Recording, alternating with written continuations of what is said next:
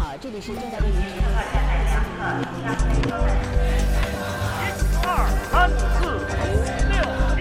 Willkommen zu Merck's Experts, dem Podcast, der aktuelle Entwicklungen in China analysiert.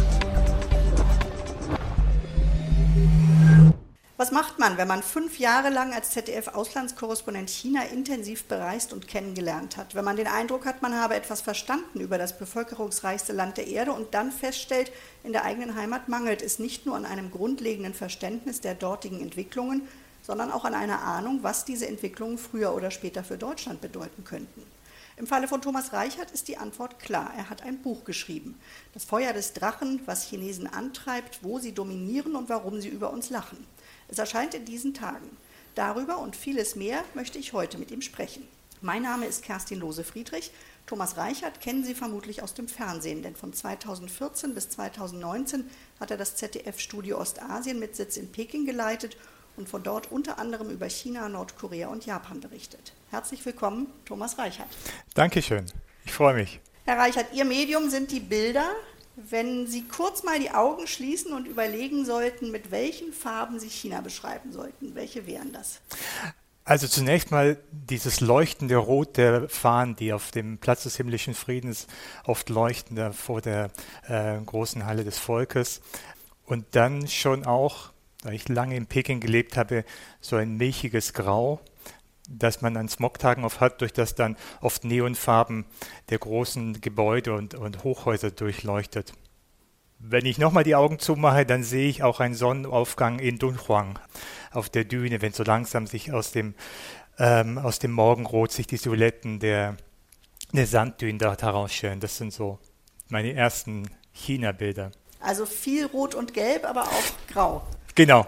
Hintergedanke meiner Frage ist natürlich der Blick auf das Cover Ihres Buches. Da dominieren Rot und Gelb. Und als ich dann nochmal so in meinen Bücherschrank zu Hause geschaut habe, in dem einiges über China steht, habe ich mich so gefragt, warum eigentlich die Verlage bei China immer Rot und Gelb wählen und auch gern das Wort Drachen im Titel verwenden.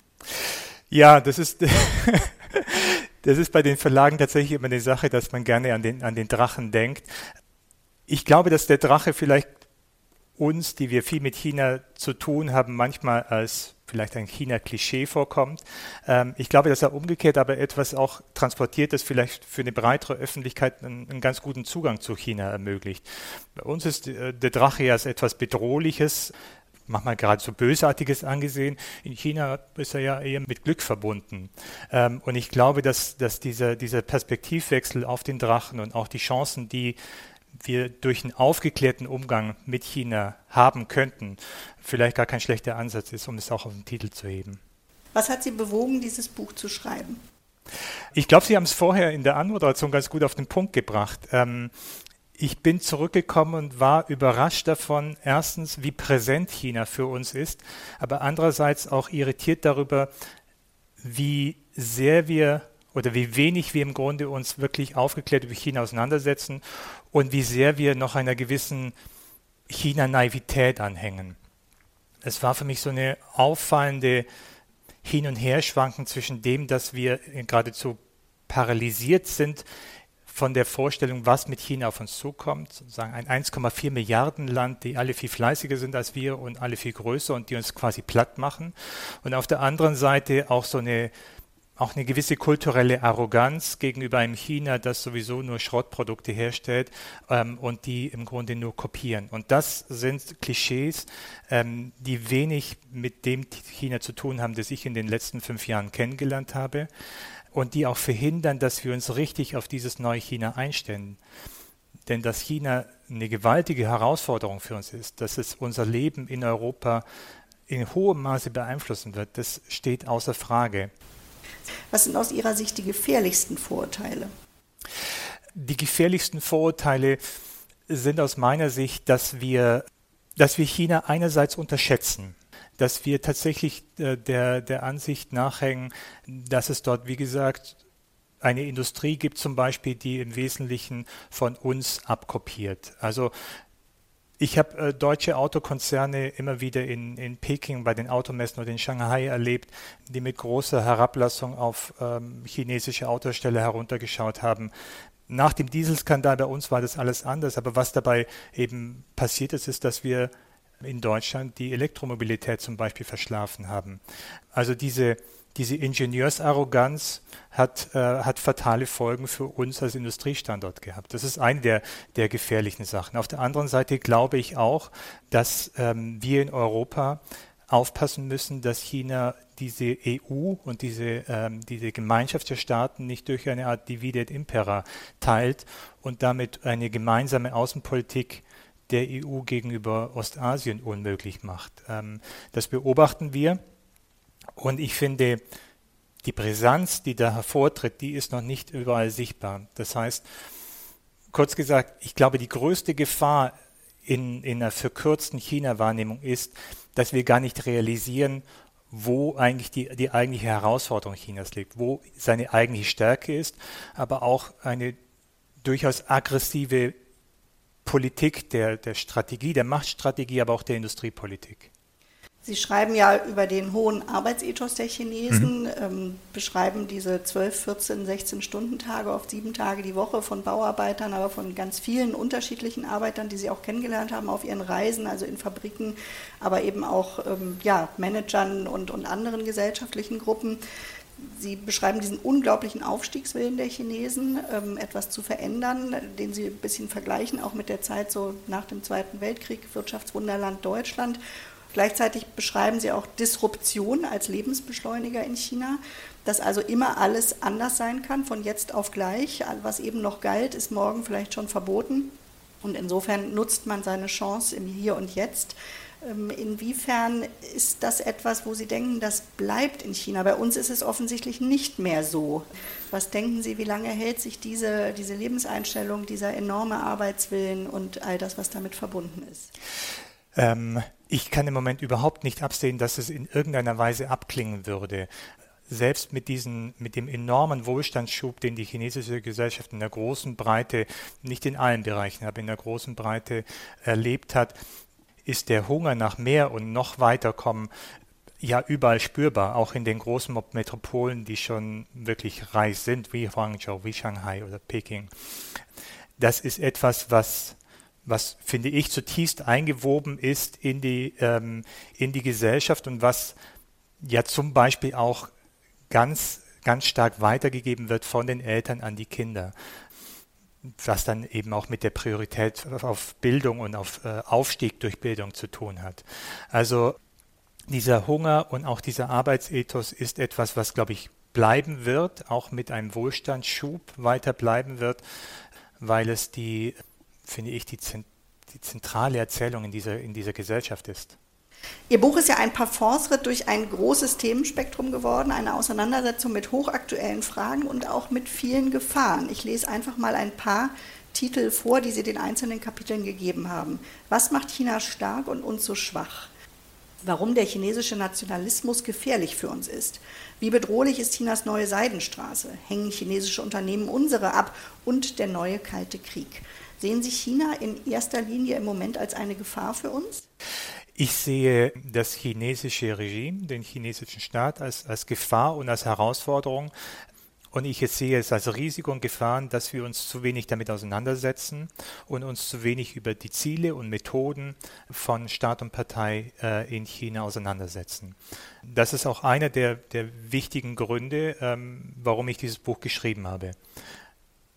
Ich würde aber einen großen Unterschied machen zwischen Staat und Partei in China und den Chinesen, die ich kennengelernt habe und die ich bewundere und die ich faszinierend finde. Von den Menschen in China geht keine Gefahr aus. Im Gegenteil, ich glaube, dass wir auch eine Menge von ihnen lernen können.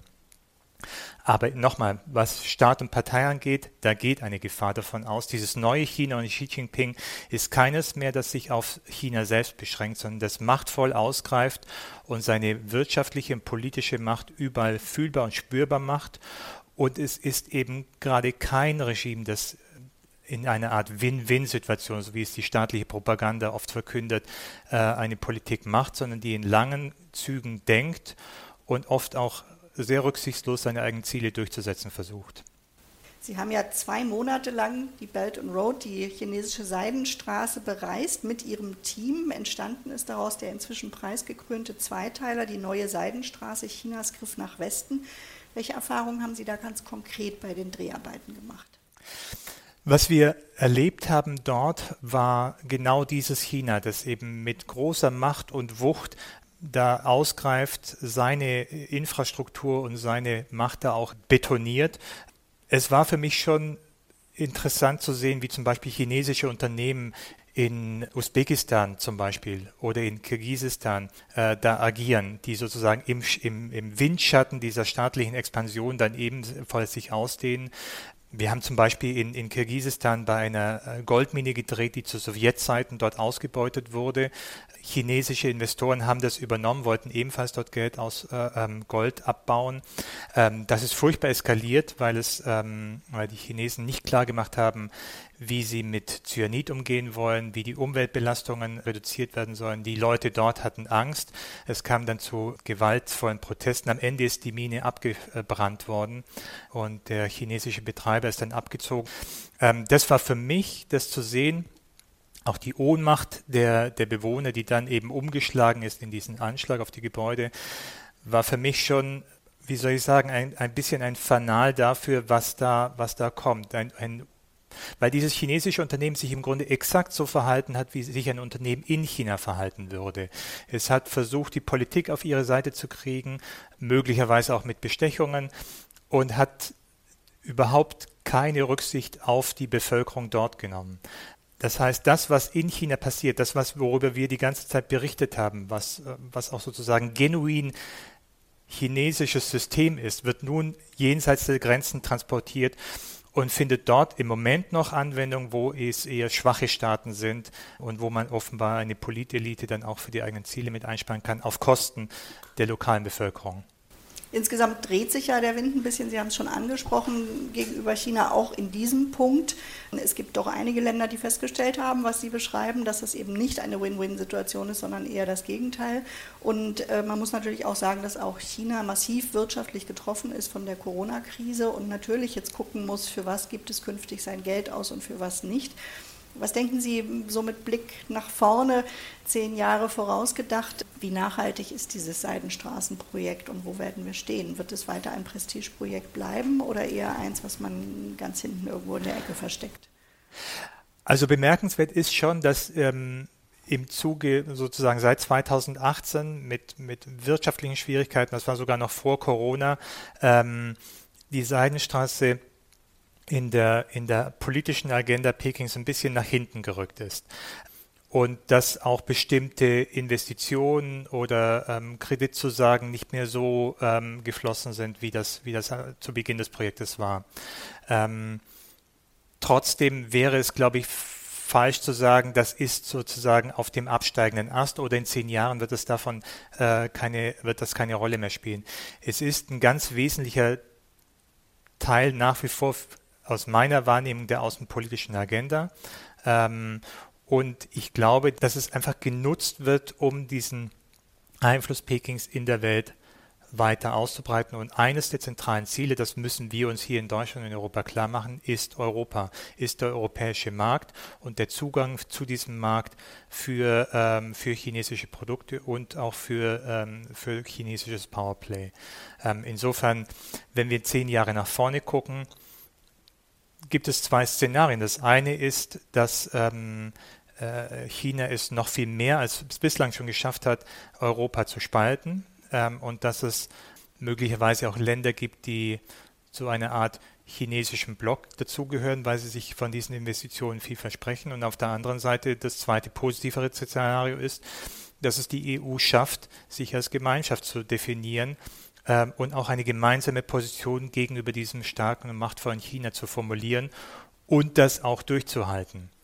Das Bemerkenswerte entlang der Seidenstraße ist immer wieder zu beobachten, dass China immer nur eine bilaterale Politik verfolgt, immer nur mit einzelnen Ländern verhandelt, weil Peking so die ganze Macht Chinas am wirkungsvollsten einsetzen wird, weil es immer asymmetrische Beziehungen sind. Das hat bislang auch in der EU leider, muss man sagen, erstaunlich gut funktioniert, wenn man schaut, was Italien gemacht hat, was kleinere europäische Länder gemacht haben. Viele haben MOUs, also Memorandum of Understanding, mit Peking unterschrieben. Und 10 Jahre nach vorne geschaut, ist das eine der zentralen Herausforderungen für uns in Europa, wie wir damit umgehen und inwieweit wir es schaffen, uns da nicht auseinander dividieren zu lassen. Sie hören Merrick's Experts.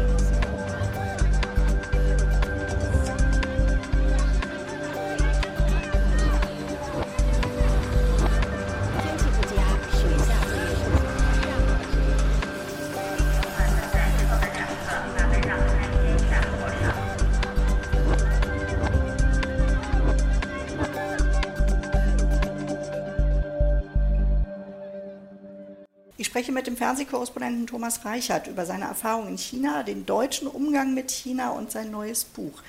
Herr Reichert, Sie berichten ja seit Ihrer Rückkehr jetzt aus dem ZDF-Hauptstadtstudio und dort mit dem Schwerpunkt Außen- und Sicherheitspolitik.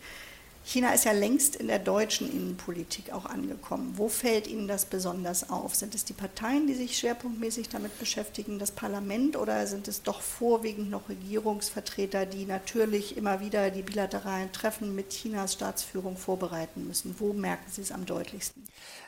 Ich merke es in ganz vielen Bereichen, und das ist das, was mich wirklich total überrascht hat, als ich zurückgekommen bin. Ich erinnere mich noch sehr gut, als ich 2014 gegangen bin, da war es so, dass jeder irgendwie wusste, ja, dieses China ist schon wichtig und wir sollten uns wahrscheinlich mehr damit auseinandersetzen, aber in Politik, in Wirtschaft, auch in Redaktion war es so, dass wir viele aufgewachsen sind mit einer Transatlantik-Sozialisierung, dass der Blick immer gewendet war Richtung Westen. Und jetzt, als ich 5 Jahre später jetzt wieder zurückkam, fiel mir das schon stark auf, dass sich dieser Blick langsam wendet, überrascht und manchmal geradezu erschreckt wendet, weil wir merken, dass wir einiges verpasst haben und da genauer hinschauen müssen. Zum Beispiel, was unsere Innenpolitik angeht. Zum Beispiel der Frage, wie gehen wir mit Huawei um? Zeigt Huawei nicht, dass wir in unserer Wirtschafts- und Industriepolitik zentrale Entwicklungen versäumt haben? Können wir es uns leisten, als führendes Land in Europa zentrale nationale Sicherheitsinfrastruktur an ein chinesisches Unternehmen abzugeben? Das ist ein wichtiger Punkt. Es betrifft aber auch natürlich auch die Frage unserer Außenpolitik, die Frage, wie reagieren wir auf Dinge, die auf den ersten Blick weit entfernt passieren, zum Beispiel in Hongkong. Reicht es für Deutschland dann zu sagen, wir finden, was China mit seinem nationalen mit dem Sicherheitsgesetz dort macht, widerspricht dem Basic Law, oder müssen wir dort nicht viel fulminanter oder jedenfalls forcierter vorgehen, inklusive Sanktionen, inklusive einer klaren Verurteilung, weil wir in gewisser Weise eine Vorbildfunktion dafür haben. Das fällt mir auf, dass China-Themen, auch dieses eben nach außen ausgreifende China, unser Selbstverständnis als Deutschland, das in einer gewissen Nachkriegsblase groß geworden ist. Unser Selbstverständnis in der Welt, aber unser Selbstverständnis als wehrhafte Demokratie herausfordert. Und insofern freue ich mich auch, dass ich ständig jetzt zurück in Berlin mit China-Themen im weiteren Sinne zu tun habe, egal ob es Innen- oder Außenpolitik betrifft. Wenn wir noch mal kurz auf das Beispiel Huawei zurückkommen. Wie haben Sie denn diese Diskussion dann verfolgt? Es gab ja Kräfte, zum Beispiel in der Union, um den Vorsitzenden des Auswärtigen Ausschusses, Norbert Röttgen, der ja sehr vehement dafür eingetreten ist, sich intensiv mit dieser Frage auseinanderzusetzen. Welche Rechte geben wir einem Unternehmen wie Huawei, von dem wir davon ausgehen können, dass es eben doch auch von der kommunistischen Partei beeinflusst wird oder doch jedenfalls Daten offenlegen muss, wenn es unter Druck gerät? Dann aber eben die Frage, wie hat sich da das Wirtschaftsministerium verhalten? Wie ist diese Diskussion im Bundestag abgelaufen? Denken Sie, wir sind da gut aufgestellt in Deutschland? Nein, ich glaube nicht, dass wir da gut aufgestellt sind.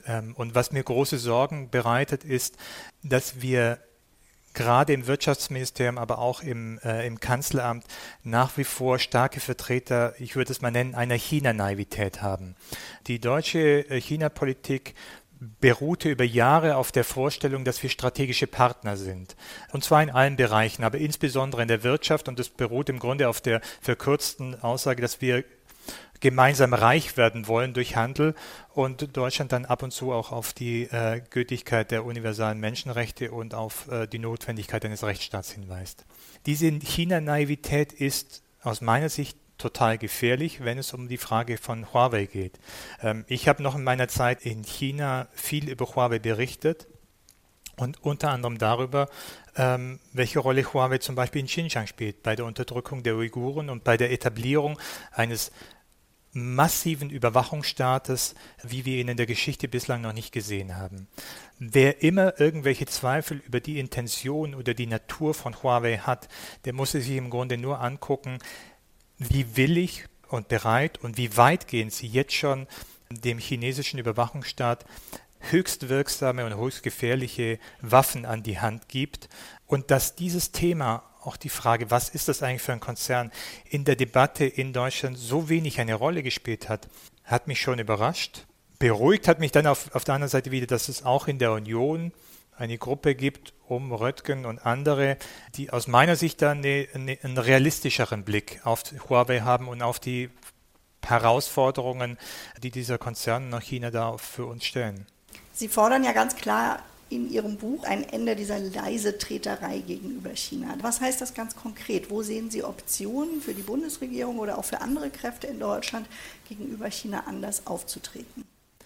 Also Leisetreterei ist der Vorwurf, dass wir den Fokus zu sehr auf eine wirtschaftliche Kooperation legen und dass wir dabei andere Themen hinten runterfallen lassen. Ich finde, dass das, was im Moment in Hongkong passiert, hätte eine schnellere und auch deutlichere Reaktion der Bundesregierung notwendig und letztlich unausweichlich gemacht. Wir sind ja im Grunde dann quasi erst im Windschatten der USA und Großbritannien dann auch dahin gekommen, dass wir bestimmte Sanktionen, was Ausfuhr bestimmter Güter angeht, oder ein Aussetzen des Auslieferungsabkommens beschlossen haben, was richtig war, aber man muss natürlich auch klarerweise sagen, diese Ausfuhrbeschränkungen betrafen Güter, die sowieso in den letzten Jahren nicht ausgeführt worden sind. Also da müssen wir, glaube ich, einerseits, was unsere Kernwerte angeht, klarer und unmissverständlicher sein und diesem sich ausgreifenden China deutlich auch bestimmte, aus unserer Sicht zumindest, rote Linien aufzeigen, ohne andererseits die Tür zuzuschlagen bei wirtschaftlicher Kooperation. Ich glaube, dass beides möglich ist und auch beides notwendig ist. Bedeutet nicht, dass wir, wie es Matthias Döpfner mal gefordert hat, ein Decoupling von China im wirtschaftlichen Bereich machen sollten oder machen müssen. Aber wir müssen, was das Machtpolitische, auch die Konkurrenz der Systeme angeht, müssen wir klarer und deutlicher werden, weil wir nur dann auch klar machen müssen, was macht uns als Demokratie aus. Und wir müssen uns klar machen, dass das einen Wert und eine Bedeutung hat in der Welt. Das ist nicht etwas, was wir nur für ein innenpolitisches Publikum machen, sondern wer immer in Hongkong ist, und ich war 2014 über Wochen bei diesen Regenschirmprotesten bei, zum Beispiel den Vorläufern der jetzigen Proteste. Die Leute, die dort auf der Straße sind, die schauen darauf, wie wir darauf reagieren, wie wir sie unterstützen, wie wir sie wahrnehmen. Taiwan ganz genauso. Taiwan ist die lebendigste Demokratie in Asien und wenn der Eindruck entsteht, dass Europa, die USA, dass der Westen Taiwan im Grunde wurscht ist, dann kann es sein, dass es Taiwan nicht mehr lange gibt. Aber es wäre aus meiner Sicht dann letztlich auch ein Verrat an zentralen Werten, die uns ja auch wichtig sind. Um diese Fragen haben wir in den letzten Jahren einen großen Bogen herum gemacht. Das war auch möglich, weil dieses China nicht so bedrohlich aufgetreten ist gegenüber Taiwan oder gegenüber Hongkong. Das ist aber heute nicht mehr möglich. Das ist ein anderes China und das zwingt uns selbst auch zu einer klareren Positionierung. Welche Position, welche Politik verfolgen wir, verfolgt Deutschland, verfolgt Europa in Ostasien? Das müssen wir klären. Was ist Ihr Eindruck? Wie sehr interessiert das China, was Europa dazu sagen? Die sind sehr fokussiert ja im Moment im Zuge dieses neuen Kalten Krieges auf das Verhältnis zu den USA. Die sind natürlich sehr verunsichert auch, wie geht das da jetzt weiter nach den Präsidentschaftswahlen? Also welche Rolle nimmt Europa da ein und steigen unsere Chancen eher oder sinken sie, dass wir da noch prägen können, das Verhältnis beeinflussen können? Also ich glaube, dass es natürlich absolut wahrgenommen wird. Allein schon die Ankündigung, das Auslieferungsabkommen nach Hongkong auszusetzen, hat ja zu wütenden Reaktionen von Seiten Pekings geführt. Kurioserweise dann umgekehrt Deutschland einen Bruch internationalen Rechts vorgeworfen hat. Das ist wichtig und das sind Signale, die wahrgenommen werden. Deutschland ist aus Sicht Pekings wahrscheinlich nach den USA eines der wichtigsten Länder, mit denen es zu tun hat. Und deswegen spielt es eine Rolle, was Berlin macht und wie Berlin sich zur Politik Chinas verhält. Im Gegenteil, ich glaube, dass gerade diese harte Konfrontation zwischen Washington und Peking Europa und Deutschland einen großen Hebel gibt, weil Peking zumindest im Moment kein Interesse daran hat, da eine ähnlich harte Front mit Europa aufzumachen, zumal nicht in wirtschaftlichen Dingen. Und das heißt, es gibt Möglichkeiten da. Es gibt Möglichkeiten, Einfluss zu nehmen, und es gibt Möglichkeiten, klarzumachen, wo stehen wir, was wünschen wir uns. Und natürlich haben wir einen Hebel. Herr Reichert, wenigstens zum Ende unseres Gesprächs möchte ich doch noch mal auf das Thema, was Sie sicher sehr beschäftigt hat, eingehen. Was ist eigentlich noch möglich an Berichterstattung aus und über China? Wenn Sie vergleichen sollten, Sie haben ja da jetzt einen guten Einblick gewinnen können, 5 Jahre Peking, vorher Hauptstadtstudio ZDF hier in Berlin, jetzt wieder Hauptstadtstudio. Wenn Sie beschreiben sollten, die Nähe von Journalisten, die ermöglicht wird zur Politik auf einer Skala von 1 bis 10, 1 ganz niedrig, 10 ganz hoch, wo würden Sie sich in Berlin sehen und wo haben Sie sich in Peking gesehen? Also Peking ist ganz leicht zu beantworten, das ist die niedrigste Stufe. Unser einziger Zugang wirklich zur Politik selbst sind diese Großereignisse, wo wir dann in der großen Halle des Volkes auf der Tribüne sitzen und langen Reden zuhören dürfen. In Berlin würde ich sagen, irgendwo zwischen 7 und 8. Das ist schon ein gravierender Unterschied, dass eben Nähe zur Politik insofern möglich ist, als man eben sich austauscht, Interviews führen kann, Hintergrundgespräche führen kann und ein Verständnis dafür entwickeln kann, was treibt diese Leute um, welche Entscheidungsprozesse laufen gerade, wo wird in der Politik um etwas gerungen. Also zentrale Funktionsweisen einer Demokratie und auch die zentrale Rolle von Medien, die wir als Journalisten wahrnehmen, wirklich ausfüllen zu können und zu begreifen, wie kommen Entscheidungen zustande, welche Auswirkungen haben sie auf uns. Das ist ein fundamentaler Unterschied zwischen Berlin und Peking und zwischen meiner Tätigkeit, die ich in Peking hatte und der, die ich jetzt wieder in Berlin habe. Wir haben in den letzten Monaten ja immer wieder mal einen Datenleak erlebt. China Cables war ein Beispiel, Informationen, die für unsere Einschätzung natürlich der Lage in Xinjiang sehr wertvoll waren. Sind das in der Regel dann Vertreter aus dem System, die das dann gegenüber Journalisten rausgeben, oder was ist der normale Gang der Dinge, wenn überhaupt mal etwas rausdringt aus diesem sehr geschlossenen System in Peking? Ich glaube, das ist genau der Punkt. Es kommt ja höchst selten vor und deswegen war es umso bemerkenswerter, dass es im Zuge der China Leaks und China Cables überhaupt passiert ist. Nach dem, was da an Dokumenten sichtbar wurde, muss es aus einem sehr inneren Zirkel gekommen sein und man kann nur spekulieren darüber, was das für die innere Funktionsweise und auch für die, sagen wir mal, für den inneren Konflikt oder die Spaltungen insbesondere gegenüber Xi Jinping und seiner Machtgruppe, die er da etabliert hat, bedeutet. Da scheint es durchaus innere Spannungen zu geben, aber das ist wahrscheinlich so wie früher der Blick auf den Kreml. Die Mauern von Zhongnanhai sind eben sehr dick und wir kommen dann nur sehr schwer durch. Fernsehreportagen leben ja nun ohnehin vielleicht weniger von diesen Geschichten aus der Parteizentrale als vielmehr von Protagonisten, die sie dann gesucht haben in den Provinzen vor Ort. Ist das überhaupt noch möglich? Gibt es noch Menschen, die mit einem sprechen?